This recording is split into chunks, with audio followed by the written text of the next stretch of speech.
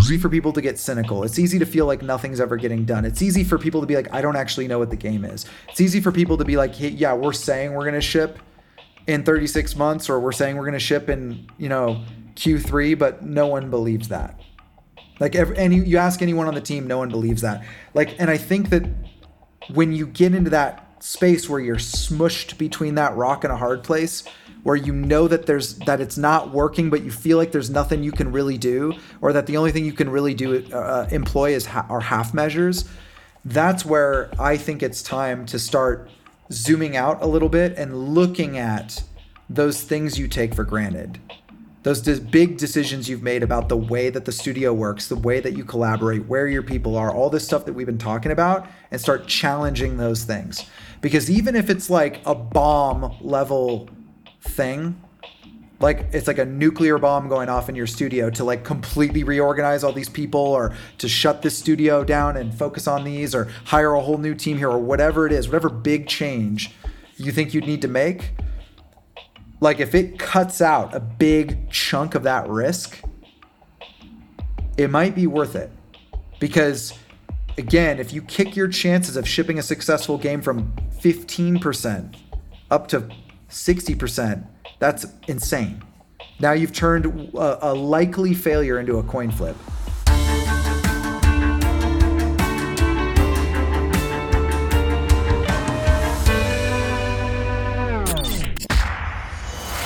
Welcome to Building Better Games, where we dive into what matters most in game development, leaders, and culture.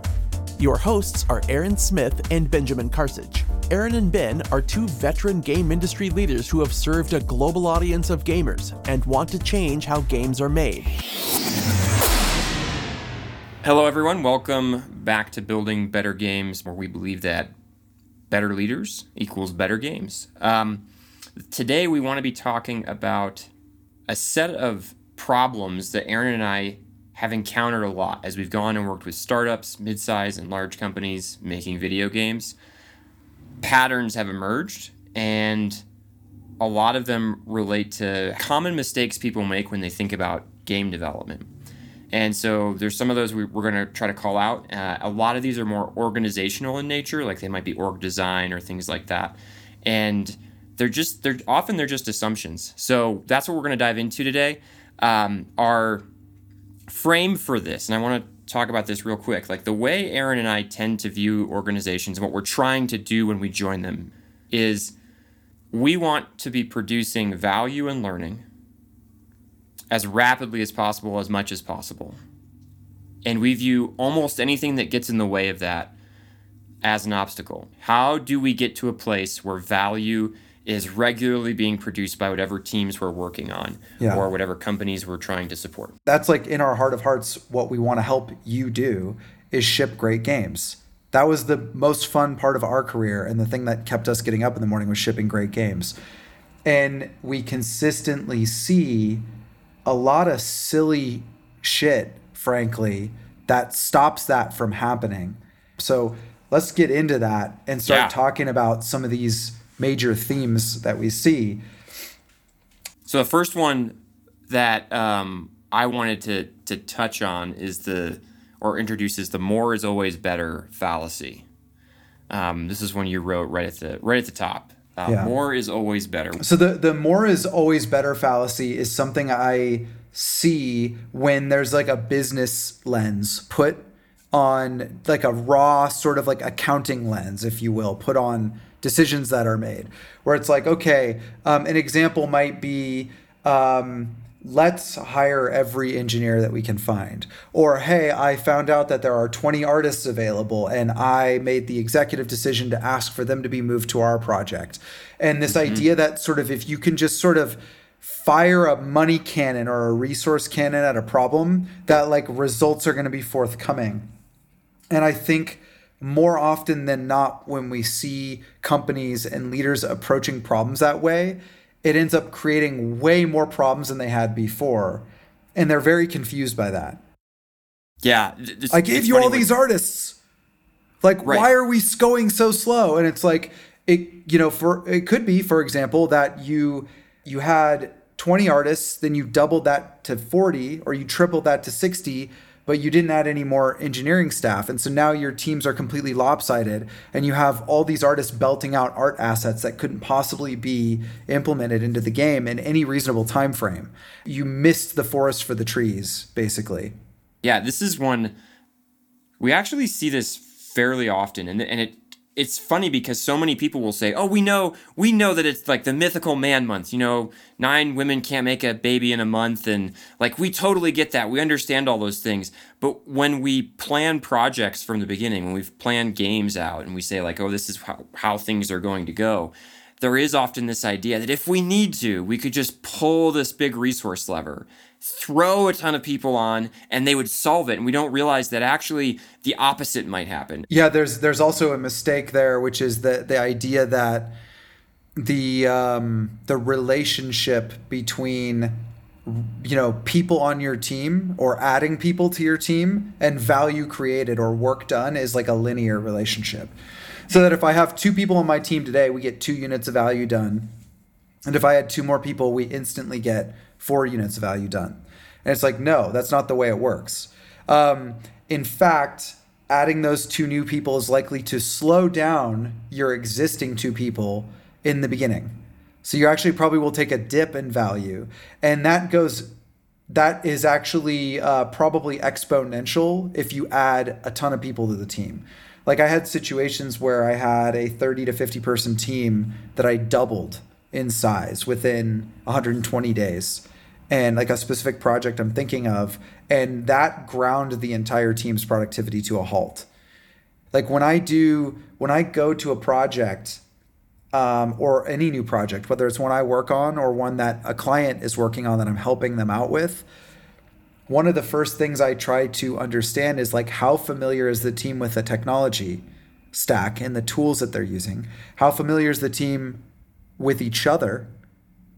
Like with their operating principles, with the product they're trying to build, with the working agreements they have and the way that they interact with each other, like all of these things. Because if the answer on any of those axes is not very well, that's okay. That's normal. That's how we all start out.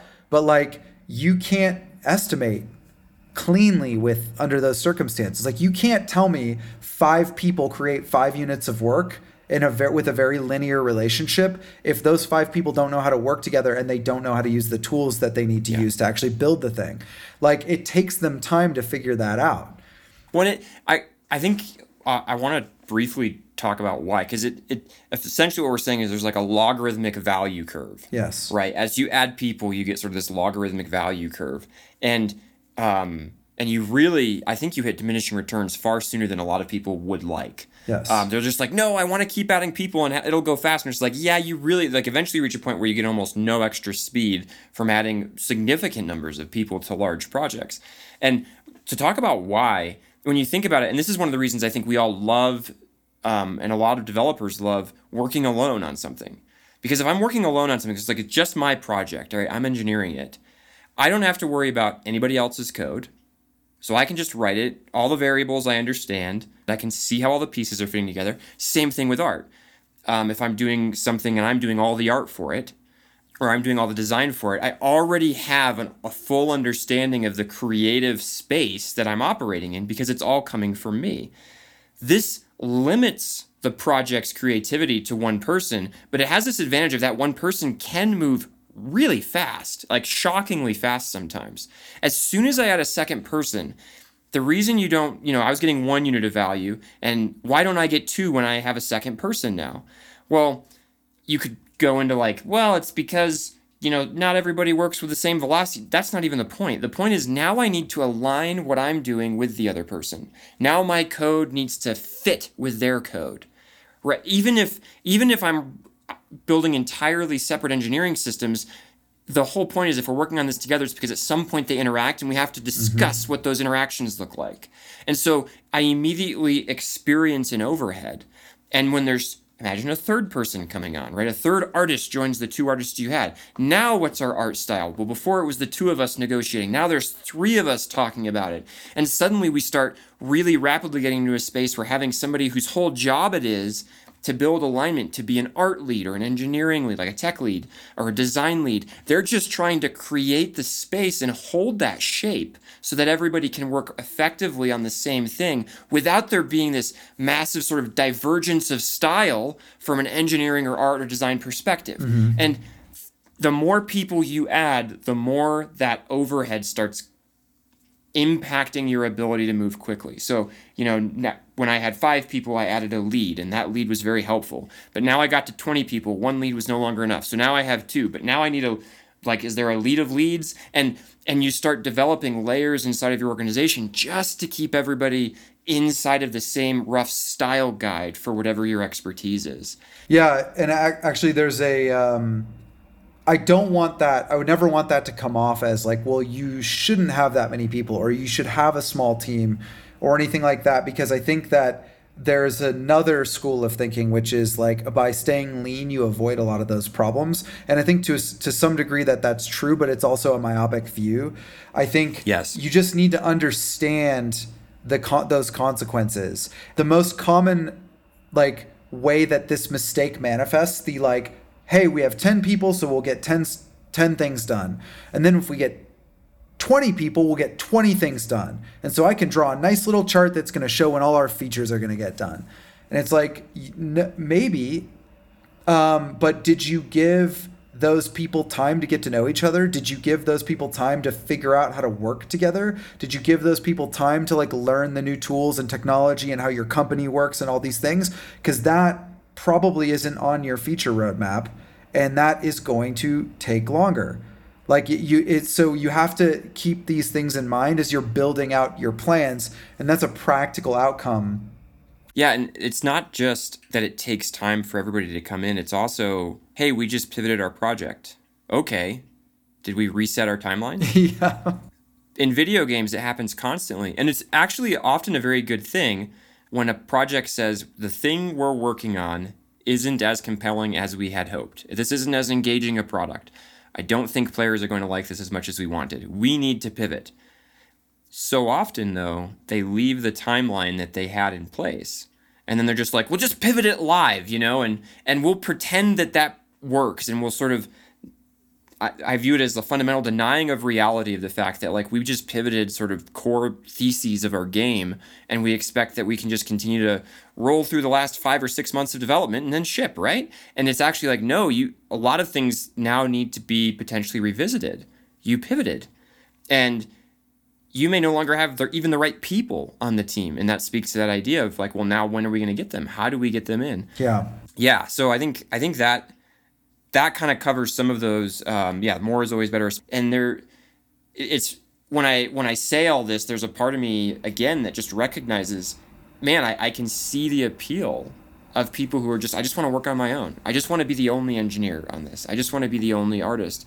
And there are advantages to that. The problem is you can't pick any of the really huge successful games out there. You just can't make that if you're one person. Yeah.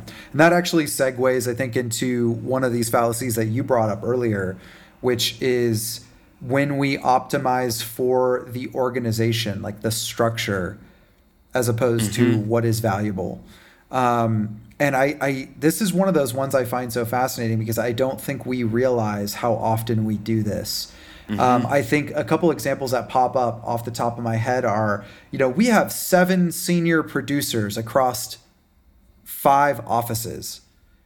And it's okay, well, do you have 7 senior producers because that there's a value adding reason to have 7 senior producers and there's work for whatever that means for 7 senior producers? Or is it because you thought, well, we have 6 studios, and so each studio needed a senior producer, and then we needed a senior producer of those senior producers to tie it all together with a nice bow?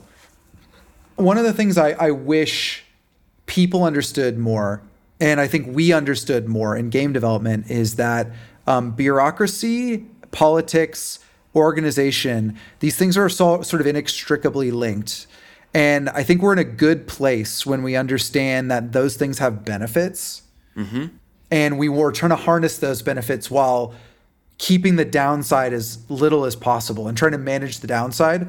But I don't think people realize that those things naturally replicate. They're like viruses. They naturally create more of themselves. Like politics leads to more politics. Like organization and hierarchy lead to more organization and hierarchy. Yeah. Like we've all seen the logical outcome of that. When the organization, the bureaucracy just becomes so bloated. It's almost sort of like a meme of empires, right? Like that a country just gets more and more successful until eventually it crumbles under the weight of its own bureaucracy. Yeah. Like this is sort of part of human nature. And I see it happen in organizations all the time. And I think one of the reasons why is because we don't take a step back and say, okay, who's doing what? What are the roles and responsibilities? How do we organize ourselves? And how much of those decisions that we are making is based on what makes great products for players and what results in great things getting done, as opposed to like, well, obviously we need a guy to oversee this thing, or obviously we need a gal to make sure that these things don't go wrong. And it's like, well, maybe, but there's 10 other ways you could solve that problem. Maybe by removing some of the bureaucracy you already have, that wouldn't even be a problem anymore. And I think that idea, like thinking about both of these, the more is always better fallacy and the optimizing for the organization over value, both of them I want to come back to that idea of what we're trying to focus organizations, teams we work with and support on is, are you delivering value? If not, what's in your way? How do we get it out of your way? What don't you have that you need to be delivering value regularly, sustainably, to be learning regularly, sustainably, to be iterating, because we live in a changing environment. That's why I emphasize learning there. And as you said, like we want to be producing quality games that players love and also that make us money so that we can keep doing that. So we can continue in the virtuous cycle of we produce great games and players love them and pay us money and we produce even more great games. And I think often in both of these fallacies, there's this idea that there's some ideal in a structural sense or in a head count sense that we use in place of actually thinking about the needs of the organization as it relates to delivering value and producing great games. And we start focusing on that. And this one came up for me when I was managing a few people. They came and they asked me a question because there was a restructure going on and they were trying to figure out, what do? We have all these new roles. So I think we need to make sure that like we put somebody in this role and someone in this role and someone in this role. And then we're going to need to hire these. And I was sort of like, stop. I want you to pause for a moment and think about, rather than what the org chart and the team structure says you need in terms of leaders or engineers or whatever, and start asking, what does it mean for us to make a successful product? How are we going to build better platform tools? What's in our way? What would be the person, if we would hire them, that would most help us move quickly towards delivering value? And stop trying to worry about making sure the org chart is filled out, because the org chart, it is so generic in so many cases, and all we live in is specific circumstances.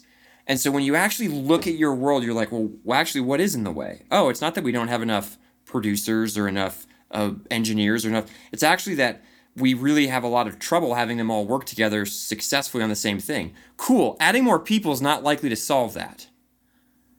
In fact, it might make it worse. So how do you go into that situation and say, okay, well, what would we do to get the obstacles out of the way to current collaboration so that value can happen and happen rapidly? I find myself asking why we do that. And I think, I don't want to be pedantic about this because I really think almost every seasoned leader has got caught up in this at some point or another. And I really don't believe it's as simple as, well, you're thinking about the organization. Why are you optimizing for the organization instead of what's valuable? That seems like a bad trade-off. And as I think about it, and when I look at our clients or the companies we work with and see why they're ending up in those situations, I legitimately think it's because we take the organization for granted. Yes, that is often what we do, and I imagine, and when I say we take the organization for granted, I mean we often don't communicate with each other or critically think about what's happening at that layer. It's like it's a can lower. I reword that? Sure. I'm curious what you think of this rewording. I think maybe it's not that we take it for granted. It's that we assume the organization is the most basic layer. Like the most fundamental thing we're all trying to work from is the organization rather than the product. Yeah, I maybe that could be. I'm not sure. When I think it through in my brain, it comes out as it's certainly something we assume we can't change. Like it's that's sense, what I mean when I say taking it for granted. It's like I'm almost programmed, I think, to assume that I am subject to that, whatever it is. Yeah. I think a lot of what leads us to those types of solutions is the idea that we can't change the core setup of any of that. And I think that is actually far less often the case than we believe it is. Right. I think that is the core point here when we're talking about optimizing for an organization over value. It's not necessarily you deliberately choosing to focus on the structure instead of focusing on delivery or focusing on the players. It's oftentimes that you are feeding the bureaucracy, you're feeding the hierarchy, you're feeding the organization without even realizing it because you've assumed it cannot change. Yes. And this comes back, I think, to that idea of, I'm just going to keep harping on this probably this whole episode. Instead, if you do orient through the lens of how do I help this product succeed? How do I help the audience be satisfied? How do I help our players receive a good game? And I am willing to cut all the corners in the other things in order for that to be true in a sustainable way. When you start orienting that way, you and I both know a guy named Martin who saw a structure much like the one you described and just said, well, I'm just going to go take my team and move them into the other org because that's who we're working with. And people were like, not happy about that. They're like, wait a minute. We have a structure. We have an organization. There's a hierarchy that you need to walk up and then go down the other side. And he was just like, I don't care. I am trying to serve that team right now so that their product can go out on the platform, the mobile space I'm trying to operate in. And so I'm just going to go work with them. And then I don't have to worry about the big meeting where we have the status sheet and did I fill out all the blocks properly? Because I'm just talking with them all the time. Yeah, I think the takeaway there is you challenge that organizational assumption. You're able to sort of, as you game producers or game leaders think about the problems that you're trying to solve and why there are these barriers that seemingly slow you down and get in the way of you adding value, make sure that you're able to surf down to that organizational layer. Think about how the teams are set up. Think about who's working where and what the costs of collaboration are due to decisions you've made about how you organize and how your system is set up, and challenge those things. Because you may actually find that some of them are simpler to change than you had originally thought. And if you can change at that layer, you're going to get a cascading impact with a lot less headache. How easy it is for one person to interact with another person makes a big difference in where collaboration happens and why. And that was fundamentally what in this case, Martin was trying to solve for. He's just like, I just don't want to go through a lot of barriers for my engineers to be talking to their engineers about what it means for us to succeed together. And the easiest way for me to do that is to sit them next to each other and have them in similar meetings and have them a very short walk away. And now we will be better at delivering value. That leads into our next kind of fallacy, or maybe our, you can call it a naivete. How you set up the organization is going to create a certain amount of collaboration cost. And that needs to be considered. Because one of the things I find fascinating that I consistently see is I don't understand why we're moving so slow. I hear this all the time. We're moving so slow. Nobody's getting any work done. Why does it take so long? Why is everything taking so long?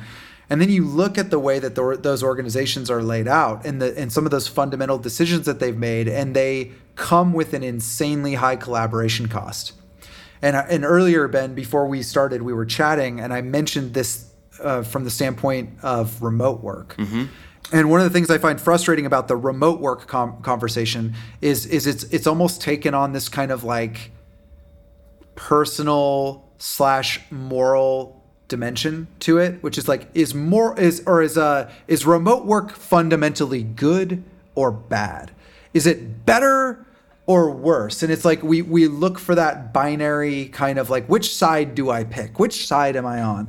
And that aside, one of the things I wish we could just get on the same page about is that certainly these types of arrangements, remote work, cross-functional versus not cross-functional, different time zones, like these things affect our ability to collaborate.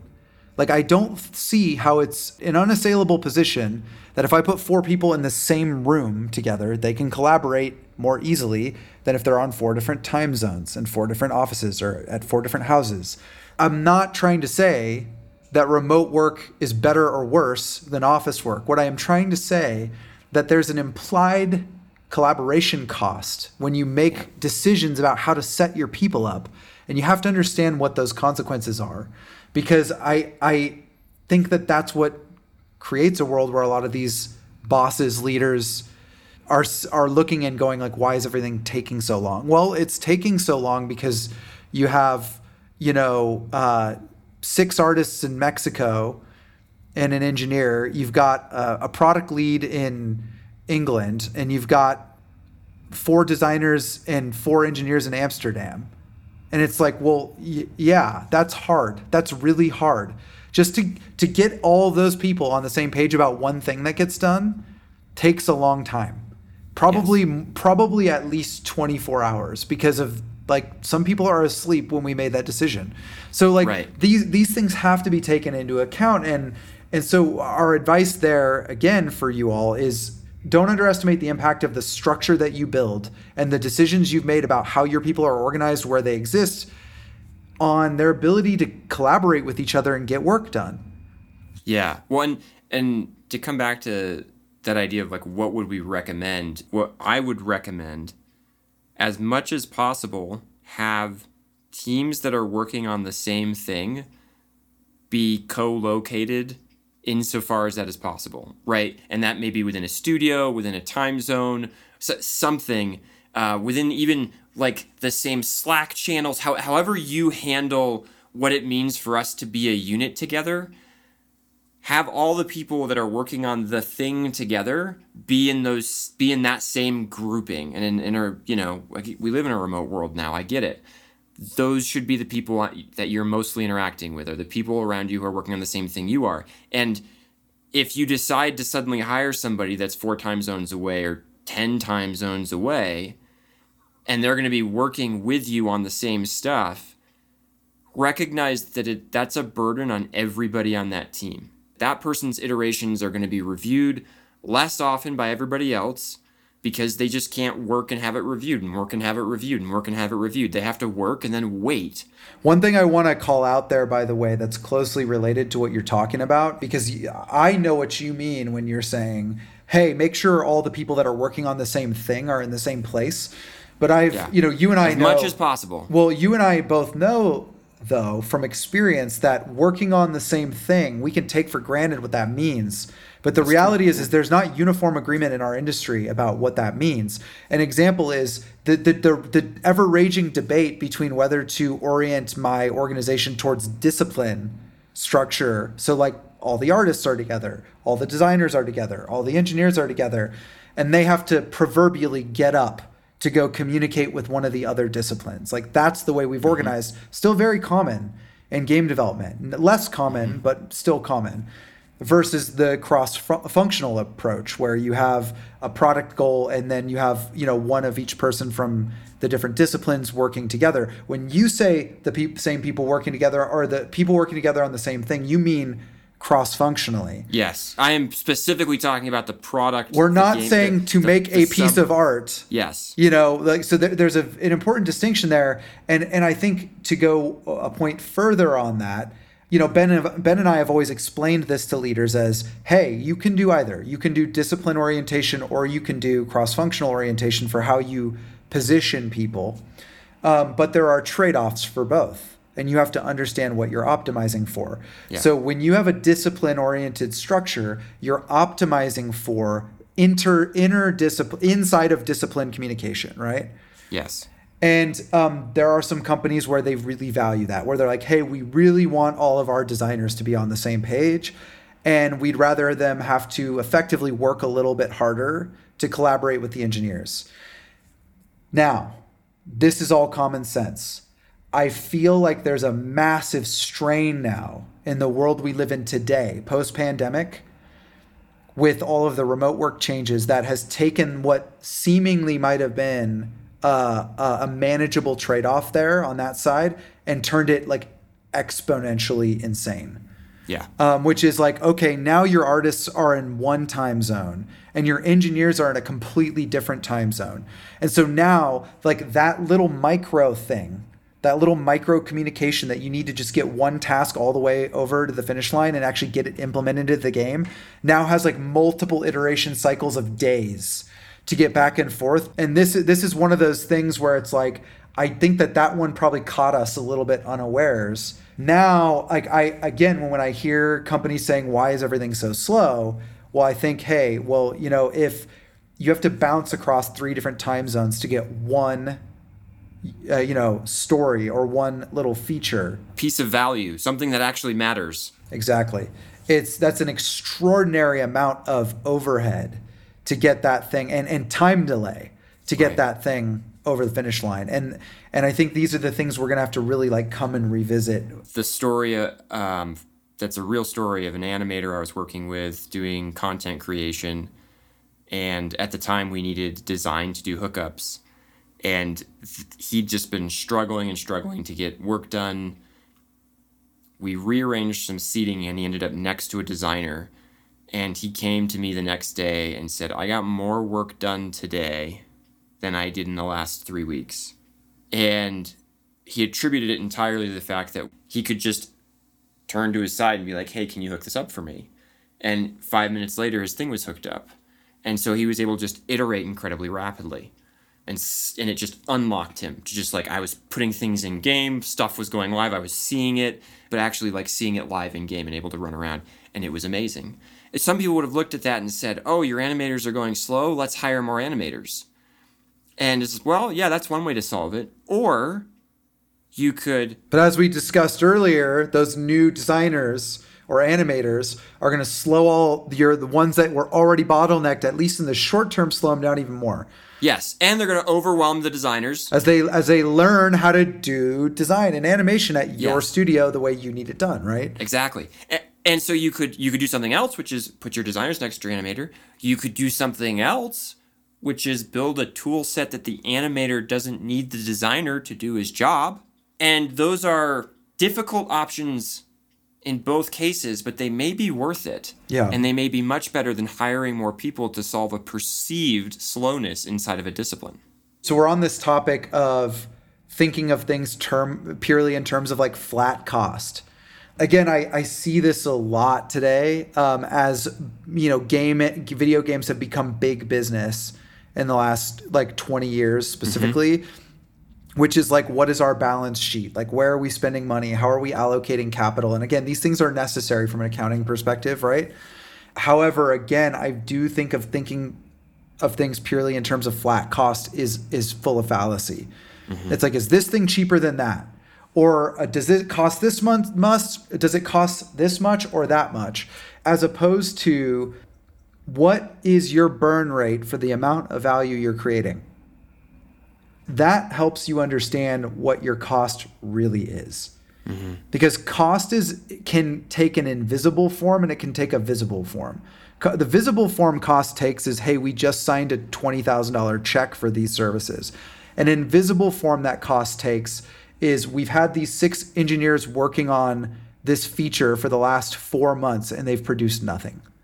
because of something busted in our organization. I much prefer somebody to write a check and be like, well, that didn't work, than basically to find out like 4 months later that we something we didn't even think about. We assumed that was just going to be value, and then it didn't produce any value at all. Yeah. Another example of this that kind of links into some of the stuff we talked about previously is there's 2 different engineers you can get in 2 different countries.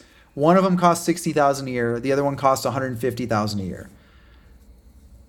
But the $60,000 a year one is likely to work at 15% the pace because he's really, really, really, or she's really, really, really far away from all of the people who know what the product requirements are and can communicate those. So is that actually a $60,000 engineer, or is that a $240,000 engineer? And again, I'm being reductionist here with my math. But you get what I'm saying, right? There's more to think about when it comes to these decisions than just tell me how much it costs. You know, we've seen also like, wow, I got such a great deal on this outsourcing art studio. But do we need that? If we add that tomorrow, is that going to actually increase our ability to get the stuff we know is important done? Yeah. We often don't ask that question. We just go, well, it's a really good deal. This reminds me of something. You and I are both part of certain the consultant networks. I don't know. There's companies basically where they get asked like, hey, can you find me some people who are experts in a thing? And we want to talk to them for an hour about a particular topic. I've done some of these as it relates to video game development. How much is it going to cost me to make an FPS, AAA, modern, a game, Ben? Is it going to be 12 million or 17 million? Go. Yeah. No, and honestly, like that is the sort of question. If you're out there and you're thinking about hiring one of these companies, please stop asking this question. Like, it's a terrible question. And I get those things all the time. Well, how many people do you need to make an FPS? And it's like, and I think there's a struggle in my mind because at 7. one level, I'm like, I don't want to come off as, I want to let you know that question makes no sense. And so I start asking questions. And I think sometimes when I start asking questions, people are like, oh, he doesn't know what he's talking about. And I'm like, the question is terrible. It's a terrible question. And so what type of FPS? Oh, it's like Destiny.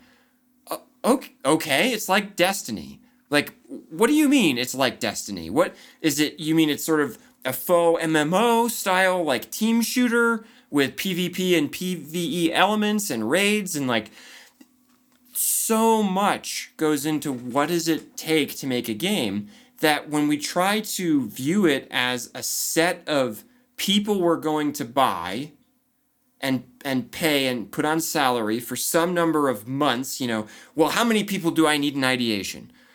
Okay, I need 6 people and I need I need an artist and a designer and 2 engineers and a product lead and, I don't know, like an executive producer who's going to take us to our vision, right? All right, great. I've got my core 6. What do I need in pre-production? Well, you need these 30 people, and these are the disciplines. And we act like we're doing actual work when we talk about this stuff. We act like, oh, well, if I could break it all down and show you, like, this is why you need 2 QA in pre-production and 10 in production. It's like, none of this is real.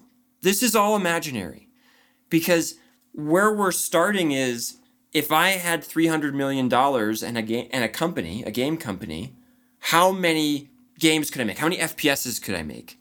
How many people would I have to hire to create a product that would make my $300 million even more? All of that work is in large part unknown. I can give you ranges, but they're ridiculously broad. And anybody who says that they can nope, this is what you need and this many, they're pretending that the value we produce can somehow be quantified by the amount of work we generate. And that if you just make sure you set up a world where X amount of work can be generated, then eventually that work will become something useful. It is totally not true. And so many game companies and other companies have stumbled and fallen because of that. Because they think if I just build enough stuff, eventually it will be good.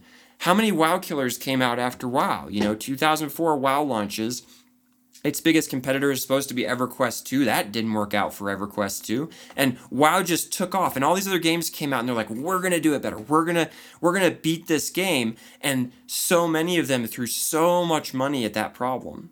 And they didn't succeed. And they didn't succeed for a whole ton of reasons. And I don't fault them for not succeeding, because it's unbelievably hard to make a game of any level of quality that people want to play over and over and over and over again. But I know that a lot of them were built on the idea that maybe if I just throw money and people at a problem, I can produce a great game. And it's that's not how this works. You have to be focused on the player. You have to be focused on the value you're producing. You have to be thinking about what's getting in the way. It's not as simple as I spent this money, I got these great contributors, I'm going to put them on this team, and now the team is going to be great. It's a one-dimensional view of a 3 or 4-dimensional problem. Yeah, we've both seen multiple times the idea of let me assemble a super team of only the most senior, most experienced, best people from all the disciplines. And what's interesting to me is how often that fails. Often because those individuals are less interested in learning from each other than just doing what they're expert at. Yeah, and I just really want to nail that point. Both Ben and I have been in situations, multiple each, I think, if I recall correctly, where we've had low-performing teams that did not produce the sufficient amount of value, where our solution to fixing those low-performance teams was to remove the single most mechanically talented person on that team. Yes. That should tell you everything you need to know. That it's more complicated than just star power, right? Yes. The through line is learning, and if that person, if that star that you had to remove is not interested in learning, then they're not going to help. And the reason learning matters so much in game development is, we did a podcast last time with JMac. Change is the absolute. Change is the constant. Things are constantly going to be shifting under your feet. A fallacy that we didn't write down is that idea of like, I know what I need to do, or I know what we need to do. Why can't we just do it? Why don't we just do it? Why do we keep talking? Why do we keep trying to figure this out? Like, why don't we just do what we need to do?